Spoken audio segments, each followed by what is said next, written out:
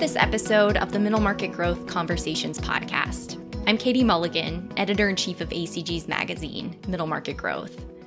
My guests today are two of the co-founders of Vertical Bridge, a company that builds and leases communications infrastructure. You might recognize that name from the January issue of our magazine, which featured Vertical Bridge on the cover. Here to talk about what their company has been up to since we ran that profile are Alex Gellman, Vertical Bridge's CEO, and Bernard Borgay, Executive Vice President of Operations. Alex and Bernard, welcome to the podcast. Happy to be here. Thank you. Hi, Katie. It's always fun for me to go back and talk with people and companies that we featured in the magazine, but this one feels especially timely. It's crazy to think how much the world has changed since we published the Vertical Bridge story back in January. Even then, there was a huge need for communications infrastructure to support the technology we all use every day, plus 5G was getting off the ground. And now with COVID, the need for communications infrastructure has just accelerated in a way that I don't think anyone could have imagined. So that's all to say there's a ton to cover here. I have so much to ask both of you about, but let's start with an overview of the company itself. You can explain it a lot better than I can. So Alex, do you mind kicking it off and describing Vertical Bridge and what the business does? Happy to. Thanks, Katie. It's a pleasure to be here. So Vertical Bridge is focused on macro towers predominantly and all in the U.S. It's a company that was started by Bernard, myself, and a couple other folks 6 years ago. It's dog years in our world, so that's like 40 years ago or 42 years ago. And really the idea when we started the company was to be a sizable tower company in the U.S., but to remain private. So far, so good. We've grown quite a bit. We are now the largest private tower company in the U.S. And there have been a lot of changes across the wireless sector recently. Can you give our listeners a 30,000-foot view of the current dynamics within the industry and where Vertical Bridge fits in? Sure. A lot of moving parts. I think the main dynamics in the industry are, one, 5G is coming. So there's a lot of noise and excitement around 5G and what does that mean. There's a lot of marketing that it's already here, but there's a lot more investment to come to make that a reality for everybody. The T-Mobile Sprint merger was quite controversial, took a long time to accomplish. Very interesting, unique really in the history of wireless in the US in that it created a specific fourth carrier to replace Sprint, namely Dish. So that's very, very interesting.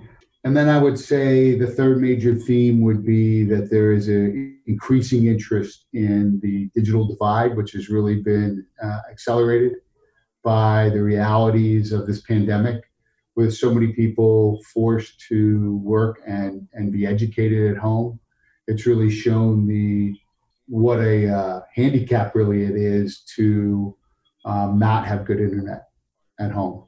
It's hard to learn on equal footing. It's hard to work on equal footing with people who do if you don't have that. So that's, I think, will create a ripple effect long term about how do we make sure that everybody has at least a basic level of internet at home.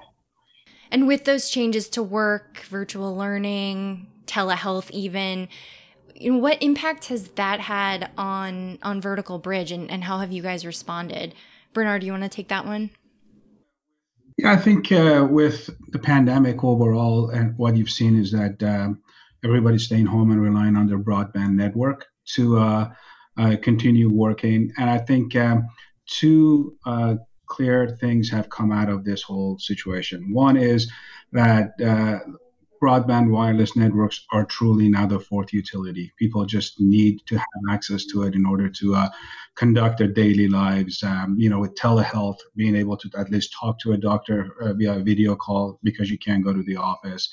And also from an education standpoint, all the schools going online, and everybody else who couldn't go to the office but still had to get their work done, relying on broadband connectivity and the wireless networks as well.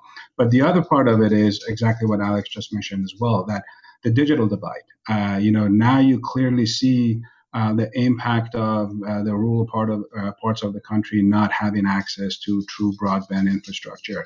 And in a case like this pandemic, how much that starts hurting people in their daily lives, economically, education-wise, access to healthcare. One of the eye-opening experiences has been that this digital divide really starts hurting people who do not have access to broadband infrastructure from all levels of daily life, economically, education, healthcare, and etc. And for us, what we've seen is that being in the infrastructure side, we can certainly help close that divide in partnership with our clients. And that's really where I think the next frontier of trying to close the digital divide is going to focus on as a result of this pandemic. And Alex, I want to go back to something that you mentioned earlier. You mentioned the benefits of being a private company, and that was something that we really covered in the profile of Vertical Bridge. That was one of the overriding themes. You mentioned in that story the advantage that they gave the company over publicly traded competitors and its ability to be more nimble or to know what its competition is up to. So I'm curious about whether that has been an asset to the company through the pandemic. I think being private is an asset through the pandemic, the same way it has been before the pandemic and will be afterwards. I mean, if anything, we're a little smaller, so it's easier to adapt and change as things go along. Is the office open? Is it not open? There's some people who want to come to the office, especially now. They're kind of tired of being home. So we can be a little more flexible around tailoring to individuals' needs. But the main benefits are the same, Katie, in that we can take a very long-term perspective and really partner with our customers for the long term. They're going to be here for a while, and knowing that we're going to be here for a while and that we're looking 5 and 10 years down the road is very beneficial. So that hasn't changed. And I think the flexibility and creativity that enables is very powerful in helping us grow. And a lot of our listeners are involved in mergers and acquisitions, so I know they'll be interested to hear about recent deals that you've been involved with. So Alex, can you talk about Vertical Bridge's M&A activity this year and the deal you recently announced with the broadcasting company Cumulus to acquire its tower portfolio? Yeah, so overall, it's been a very interesting M&A year in that I've been around for a while. So whenever something like this, a shock happens, and they're always different, but there tends to be sort of everybody freezes and no transactions happen for a little bit. If you go back to the early 2000s and the tech crash, it really affected towers a lot because it was considered tech back then. And then if you look at 2008 into 2009, which was really a financial market crash, that really affected towers for close to a year. This pandemic affected towers for a week. There was a week where the public tower stocks traded down, all M&A sort of slowed down, and everybody was wondering what was going to happen, and then it went back into full gear. So the headline on the M&A market through the pandemic has been very, very active, lots of assets on the market, lots of bidders. Prices have, if anything, risen through the course of the middle of this year. So very, very vibrant, even with more supply. We did sign a transaction with Cumulus. I'll let Bernard speak more specifically about that. Thank you, Alex. Yeah, so Cumulus, a lot of credit has to go to our partner, Bob Page, who leads our M&A department. Bob and I started meeting with the Cumulus team 4 years ago in Las Vegas during the NAB shows. And that's how really relationships are cultivated. And, back then we had just finished acquiring the iHeartRadio portfolio. And so during that time, Cumulus has gone through some structuring and has come back out as a much stronger company. And for us, it was a pretty important transaction. It has certainly cemented Vertical Bridge's position as the largest owner of broadcast assets, tall towers in the country. And, after 5 years of servicing iHeart, Alpha Media, Digity, and many other broadcast companies, we have truly crafted a very experienced broadcast team from engineering to operations to leasing and sales. And so we know how to really operate within that world. And I think at the end of the day, regardless to all the commercial terms that were being sort of discussed, what gave us the advantage was that we knew broadcast and we could execute and operate and make sure that Cumulus's operations would not be disrupted as part of us taking ownership of those towers. So an exciting transaction, certainly changes the landscape for us. We're very happy about being able to acquire this portfolio. And it's just another one of those milestones that we're pretty excited about. And you also announced a securitization in June, which I believe was the first of its kind to happen since the start of the pandemic. So, Alex, what was that process like given the slowdown in the asset-backed securities market? Yeah, very much like that was our fifth one overall, but we were scheduled to go in April. We sort of hit the brakes, but it became pretty clear that the market for communications infrastructure notes, and specifically towers, was open. So we came back. If anything, Katie, we came back a little too early because rates even got better. We had a very successful transaction. And then we saw some of our colleagues and friendly competitors did even better. So good for them. But it came back really fast. To my point about, the difference between 20 years ago and 10 years ago is the class of communications infrastructure in general, where that wasn't even a thing back then, but towers in particular, it's really evolved to where there's a real recognition in the financial community around the stability of the cash flows and the security of these instruments. So there was a lot of interest. And then more recently, we, right on the heels of Cumulus, signing up Cumulus, we refinanced the securitization trust that we had with the iHeart towers in there and added Cumulus in and priced that last week. Also, very, very successful, literally 250 basis points inside of the original financing of that portfolio in 2016. So sea change and with more leverage. So really a very, very successful securitization, which really let us, one of the benefits of being big and being at scale is we build up a lot of cash. So when we do something like Cumulus, we can refinance it in a securitization market right away and tap the growth of that trust. And we, just on the heels of the securitization we did where we had cash on our balance sheet, we can buy something like Cumulus, which is a $213 million acquisition with very little incremental capital that we have to bring in, especially equity. So that's very favorable to the existing investors when we can do that.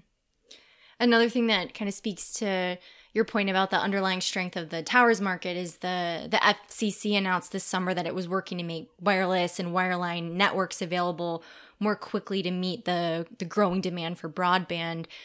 Bernard, what does that mean in practice for Vertical Bridge, and does that create any immediate new opportunities for you guys? You have to look at what FCC can do and influence in order to get broadband network and wireless networks deployed more quickly. And they have a very critical role. And there are two pillars that they've been very focused on. And especially the current regime in the FCC has been extremely supportive of the wireless industry and trying to get the infrastructure deployed as quickly as possible. The first one is the most expensive aspect of owning and deploying and expanding a network, which is the spectrum. What the FCC has done really well lately is that they have made more and more spectrum available to the wireless carriers and operators, and so they can continue to expand into the rural areas where the coverage is lacking, or add capacity in order to maintain the throughputs that people are expecting these days from their broadband networks. The second thing that FCC has done really well is that they've looked at the infrastructure side, and they've looked at all the rules and regulations that were in place for the past perhaps 20, 25 years as to what it took to build one single tower. And there are a lot of regulatory steps and permitting and approvals that one has to go through in order to be able to build a tower. And we as an infrastructure industry never ask for sort of rules to go away, but we ask for certain time limits and sort of durations that we could plan around, and also an efficiency within the process. And what Chairman Pai and his staff have done is that they have really listened, and they've done a very good job in addressing the majority of these issues within the processes that we all have to go through, injecting what I would say certain limits and time factors that bring out the efficiency needed in order to deploy the network, while also keeping the other side of their constituents happy with the process, such as the tribes and some of the other groups that have to have a say whenever you want to go through a permitting process. What all of that means for us is that we now have clients who have more spectrum to deploy, and these licenses come with certain time limits that they have to put the spectrums to use. And we now have a more efficient process to deploy towers, so we can do it faster. So our clients have a need to deploy. They now have the spectrum to deploy it, and we have a much more efficient process. It's not perfect. We continue to work with it, but it's much better than it's been in the past 5 or 6 years. So the benefit for us is that we now can help build the network for our clients and our partners in a much more efficient and faster way. Why is making more spectrum available? Why is that important, and how does it actually work?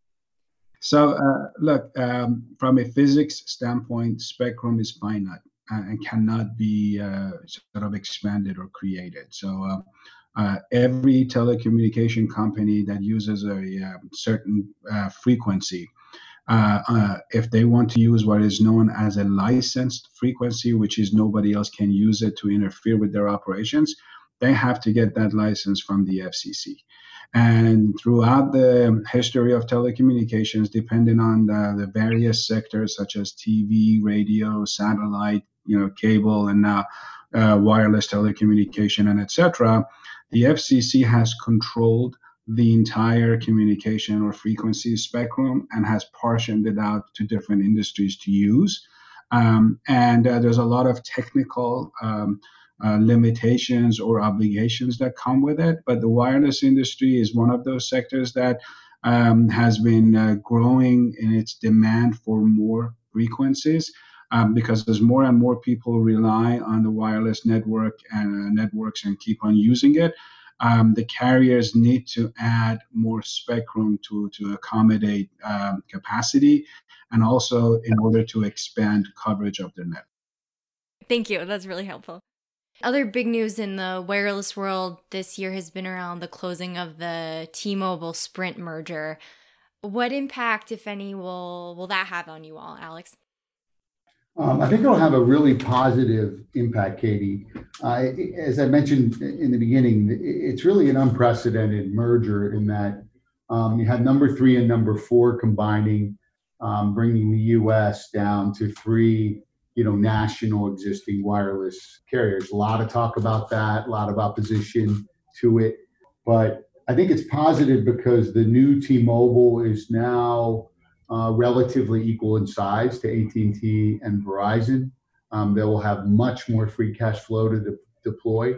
And I think importantly, if you believe that wireless is a critical part of the future, T-Mobile is predominantly focused on wireless. The other 2 companies are not. So while they make choices every year and quarter about where to deploy their capital, T-Mobile's not a mystery. They're going to deploy their capital in wireless. So I think that will spur the other 2 to spend more faster, which I think is great. The other impact of the merger was the creation or establishment, really, of Dish as the new number 4 national carrier. And they may not be number 4 for long, so I shouldn't call them that, but the new national player. And they have a really aggressive plan to build the majority of the country within a handful of years. It's a very significant undertaking, but very exciting because our business is, as Bernard said, is driven by investment by these companies, and there will be a lot of investment by all four of them now in the foreseeable future. The last thing I would say also is here comes 5G. Mm-hmm. And another initiative that was underway prior to COVID for Vertical Bridge that we touched in the story that we wrote was your involvement in the first responder network. And that was something I found really interesting. And especially now that we're in the midst of a public health crisis, I wanted to hear, your description of what that network is and whether it's played a role over the last several months as we've been dealing with COVID as a country. Bernard, do you want to take that one? Sure. So, the first responder network, or the main one that's known as FirstNet, was as a result of the congressional report on the 9/11 incident, and the government decided that a first responder network nationwide had to be deployed. So during a disaster, whether it's natural or God forbid, man-made, our first responders would be able to communicate freely and not compete with the general public who would be using the same, spectrum and infrastructure. It took a while to get going, but AT&T started. It secured the rights for FirstNet. They have probably over the last 4 years or so been deploying their network. And as the result of that, you've heard, Verizon and T-Mobile carving out certain solutions that they want to sort of target the first responder network as well. I know Motorola is working on it as well. And to us, all of that is good news. One is that it certainly is imperative to have a network that can be dedicated to first responders when needed, to ensure that the critical communication at critical times does not get disrupted. And the second thing is, again, from our end, it comes down to an infrastructure layer that's being deployed on the type of assets that we own and manage, on towers and things that people are using these days to deploy telecommunication equipment on. I can tell you that our experience is that AT&T has taken the obligation of FirstNet seriously. They've done a lot of upgrades of the antennas, deploying that spectrum and getting the network ready for it.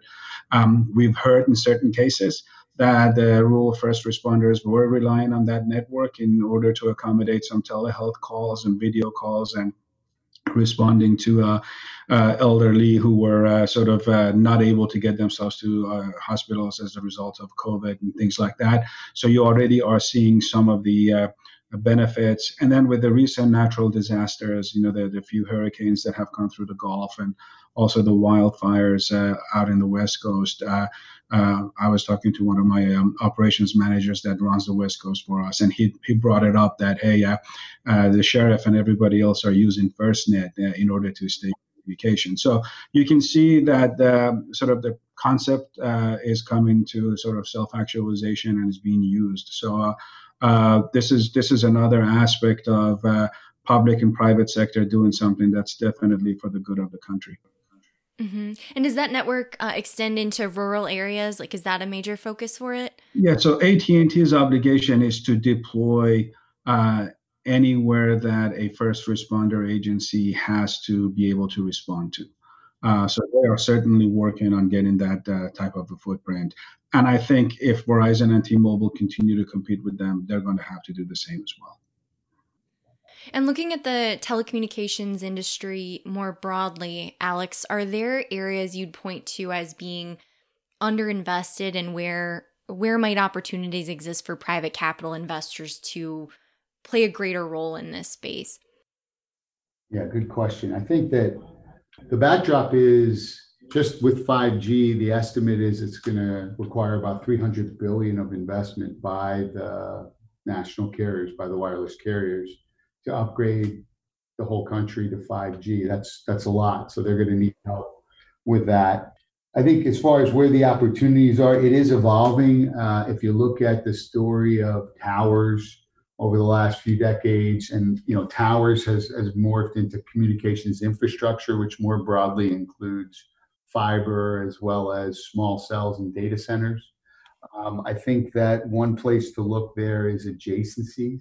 What else is infrastructure? What we've seen is a lot of money flowing into communications infrastructure, a lot of it from other infrastructure investors in in bridges and tunnels and highways and ports and airports. I think now we're going to see more real estate investors accelerating into this space because there's a lot of questions about some forms of traditional real estate post-COVID. And so it's a little scarier, whereas it's pretty clear that communications and the infrastructure that underlies communications is here to stay and increasingly critical. So I would say that that's where the investment opportunity lies. Returns are definitely falling. There's a lot of competition. As I said, prices are being bid up even in the middle of a pandemic. So returns are falling. I think that scale matters because there's a lot of money to be put to work, and these are big customers. So you need to be big enough to be meaningful to them. And I also think longevity matters. So it may be for private capital, but not so much for private equity. Does that make sense? Because I think if it's a 5 to 7 year tenured kind of funds, that's not long enough for what the underlying customers want. They want more longevity than that. So I do think there are places for funds to go to work, but there's also a lot of funds looking to go there. Mm-hmm. And Vertical Bridge marked another milestone this year by becoming certified as carbon neutral. And when I first heard that, one of my first questions was just, what does that look like and what kind of changes would have to come about in order to achieve that? So I was hoping you could walk through some of those, Bernard, and explain why this was important for the company as well as for the sector overall. Be happy to. So let me first restate that not only we became carbon footprint neutral, but we were the first tower company in the world. Ah, okay. That's even a bigger cause for us to celebrate. But let me take the question in different segments that you highlighted. Why is it important? It certainly wasn't for publicity. Climate change, as far as we're concerned, it's something that we need to deal with. The extent of it can be debated. But in 26 years of being in this industry, I've never had to deal with so many hurricanes and wildfires every year. Something is happening, right? And, unfortunately, that's a topic that these days may sort of run down the political side of which side you lean on. But for Alex, Mark, and I, it wasn't that. It was part of our culture. We've been very active and very serious about our corporate citizenship role within our communities. We own assets and we have employees, in all 50 states. Every year we've been contributing and more as the company grows. We dedicate more of our budget to our charitable network, and this year we're targeting to donate another $1.5 million. So for us, becoming a carbon footprint neutral company was the next natural evolution of what we felt we should do if we can do it. When Alex called me, in October of last year, and I said, I'd like to investigate this. We really didn't know what it would take, how expensive it would be, how difficult, and anything like that. And we just agreed that we would start looking into it, and if feasible, we'll go for it. And so 8 months later, we had managed to sort of accomplish the goal. So this is why we did it, because to us, this was corporate citizenship. We could do it. It's not a political thing. We do see, the need for everybody taking some actions where they can in order to reduce their carbon footprint and help the environment. And we wanted to continue to show our commitment and our culture to our employees, investors, and clients that we will do the right thing. The good thing about this was that as we went through the exercise, you find out that you don't have to sacrifice profitability in order to achieve this. Because what you do to achieve carbon footprint neutrality ultimately reduces your operational expenses as well. And so if you look at all the things that we've done over the years, from deploying LED lighting systems in order to reduce utility consumption, upgrading our generators and HVACs to newer models so they're more fuel consumption efficient and cleaner. Things we've done in our office as far as eliminating paper products, so we don't have to keep on generating more waste that is more difficult to recycle. And then coming back into really doing this whole project, which dealt with everything from every employee's travel throughout the year our construction activities, our vendors and partners' construction activities, and the travel time they put into repairing our sites, and the utilities that we use, across all of our portfolio and our offices, and pretty much everything that you do day in and day out. We had to, sort of sit there, calculate it, and then we work with this consulting company, Natural Partners, that had a very established way of guiding us through this process. And they had experts that took our answers and came back with more, and it was a iterative sort of a process. And at the end of the day, they came back with a calculation that said, this is your footprint as of 2019, and these are some of the things you can do to reduce your footprint moving forward, because we've committed to remain carbon footprint neutral for the rest of our existence as Vertical Bridge.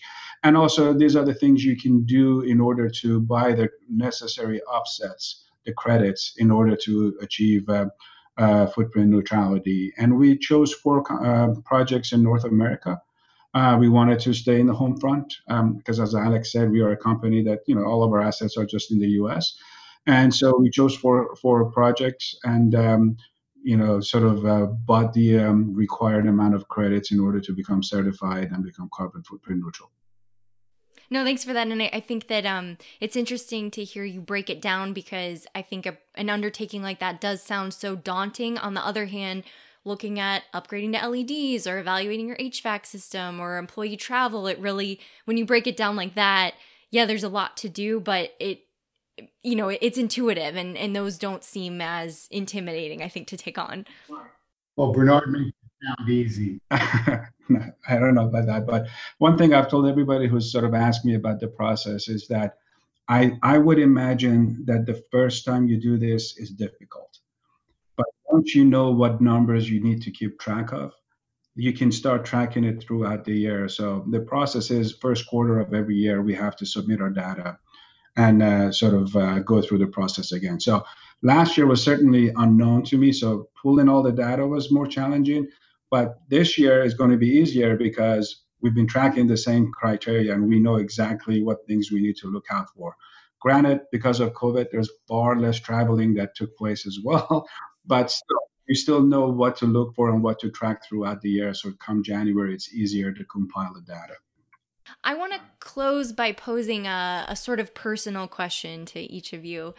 So before editing this story, I was not familiar with what I've since learned are called stealth towers. So essentially cell phone towers that are disguised, not always convincingly, as trees or church steeples or a flagpole. There seem to be a lot of different designs out there. So I wanted to hear from each of you, what is your favorite, and are you partial to any of these camouflage towers that are out there? Bernard, you want to take that one first? Sure. My favorite is flagpole.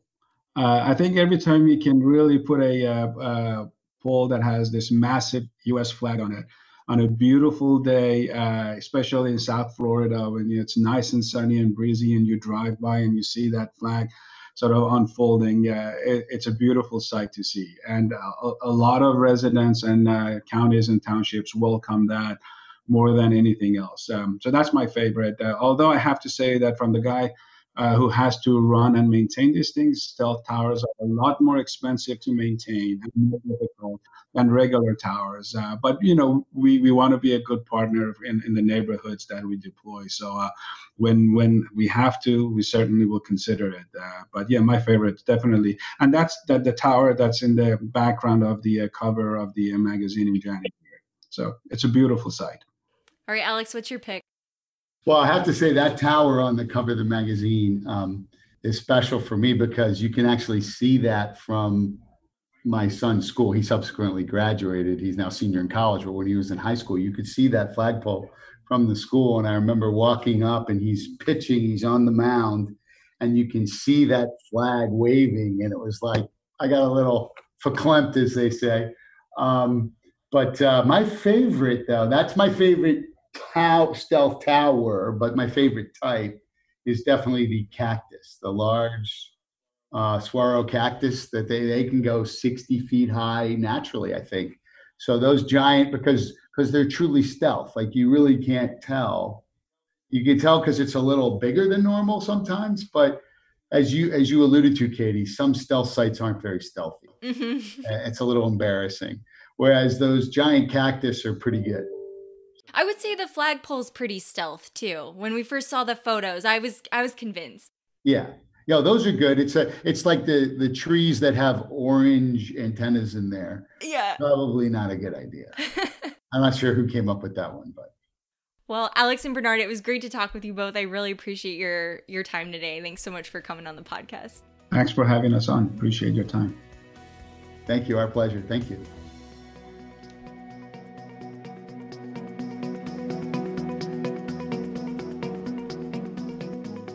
Thanks for listening to this episode of Middle Market Growth Conversations. Subscribe to the podcast in Apple Podcasts or Google Play, where you can listen to past episodes and hear the next episode in 2 weeks. While you're there, we'd love if you could rate the show and leave a review to help other listeners find out about us. If you have an idea for a guest or a topic that you'd like to hear on the podcast, we'd love to hear your suggestions. Please email them to editor@acg.org. I'd also encourage you to check out our website, middlemarketgrowth.org, for more content covering the middle market, private capital investment, and trends in middle market M&A.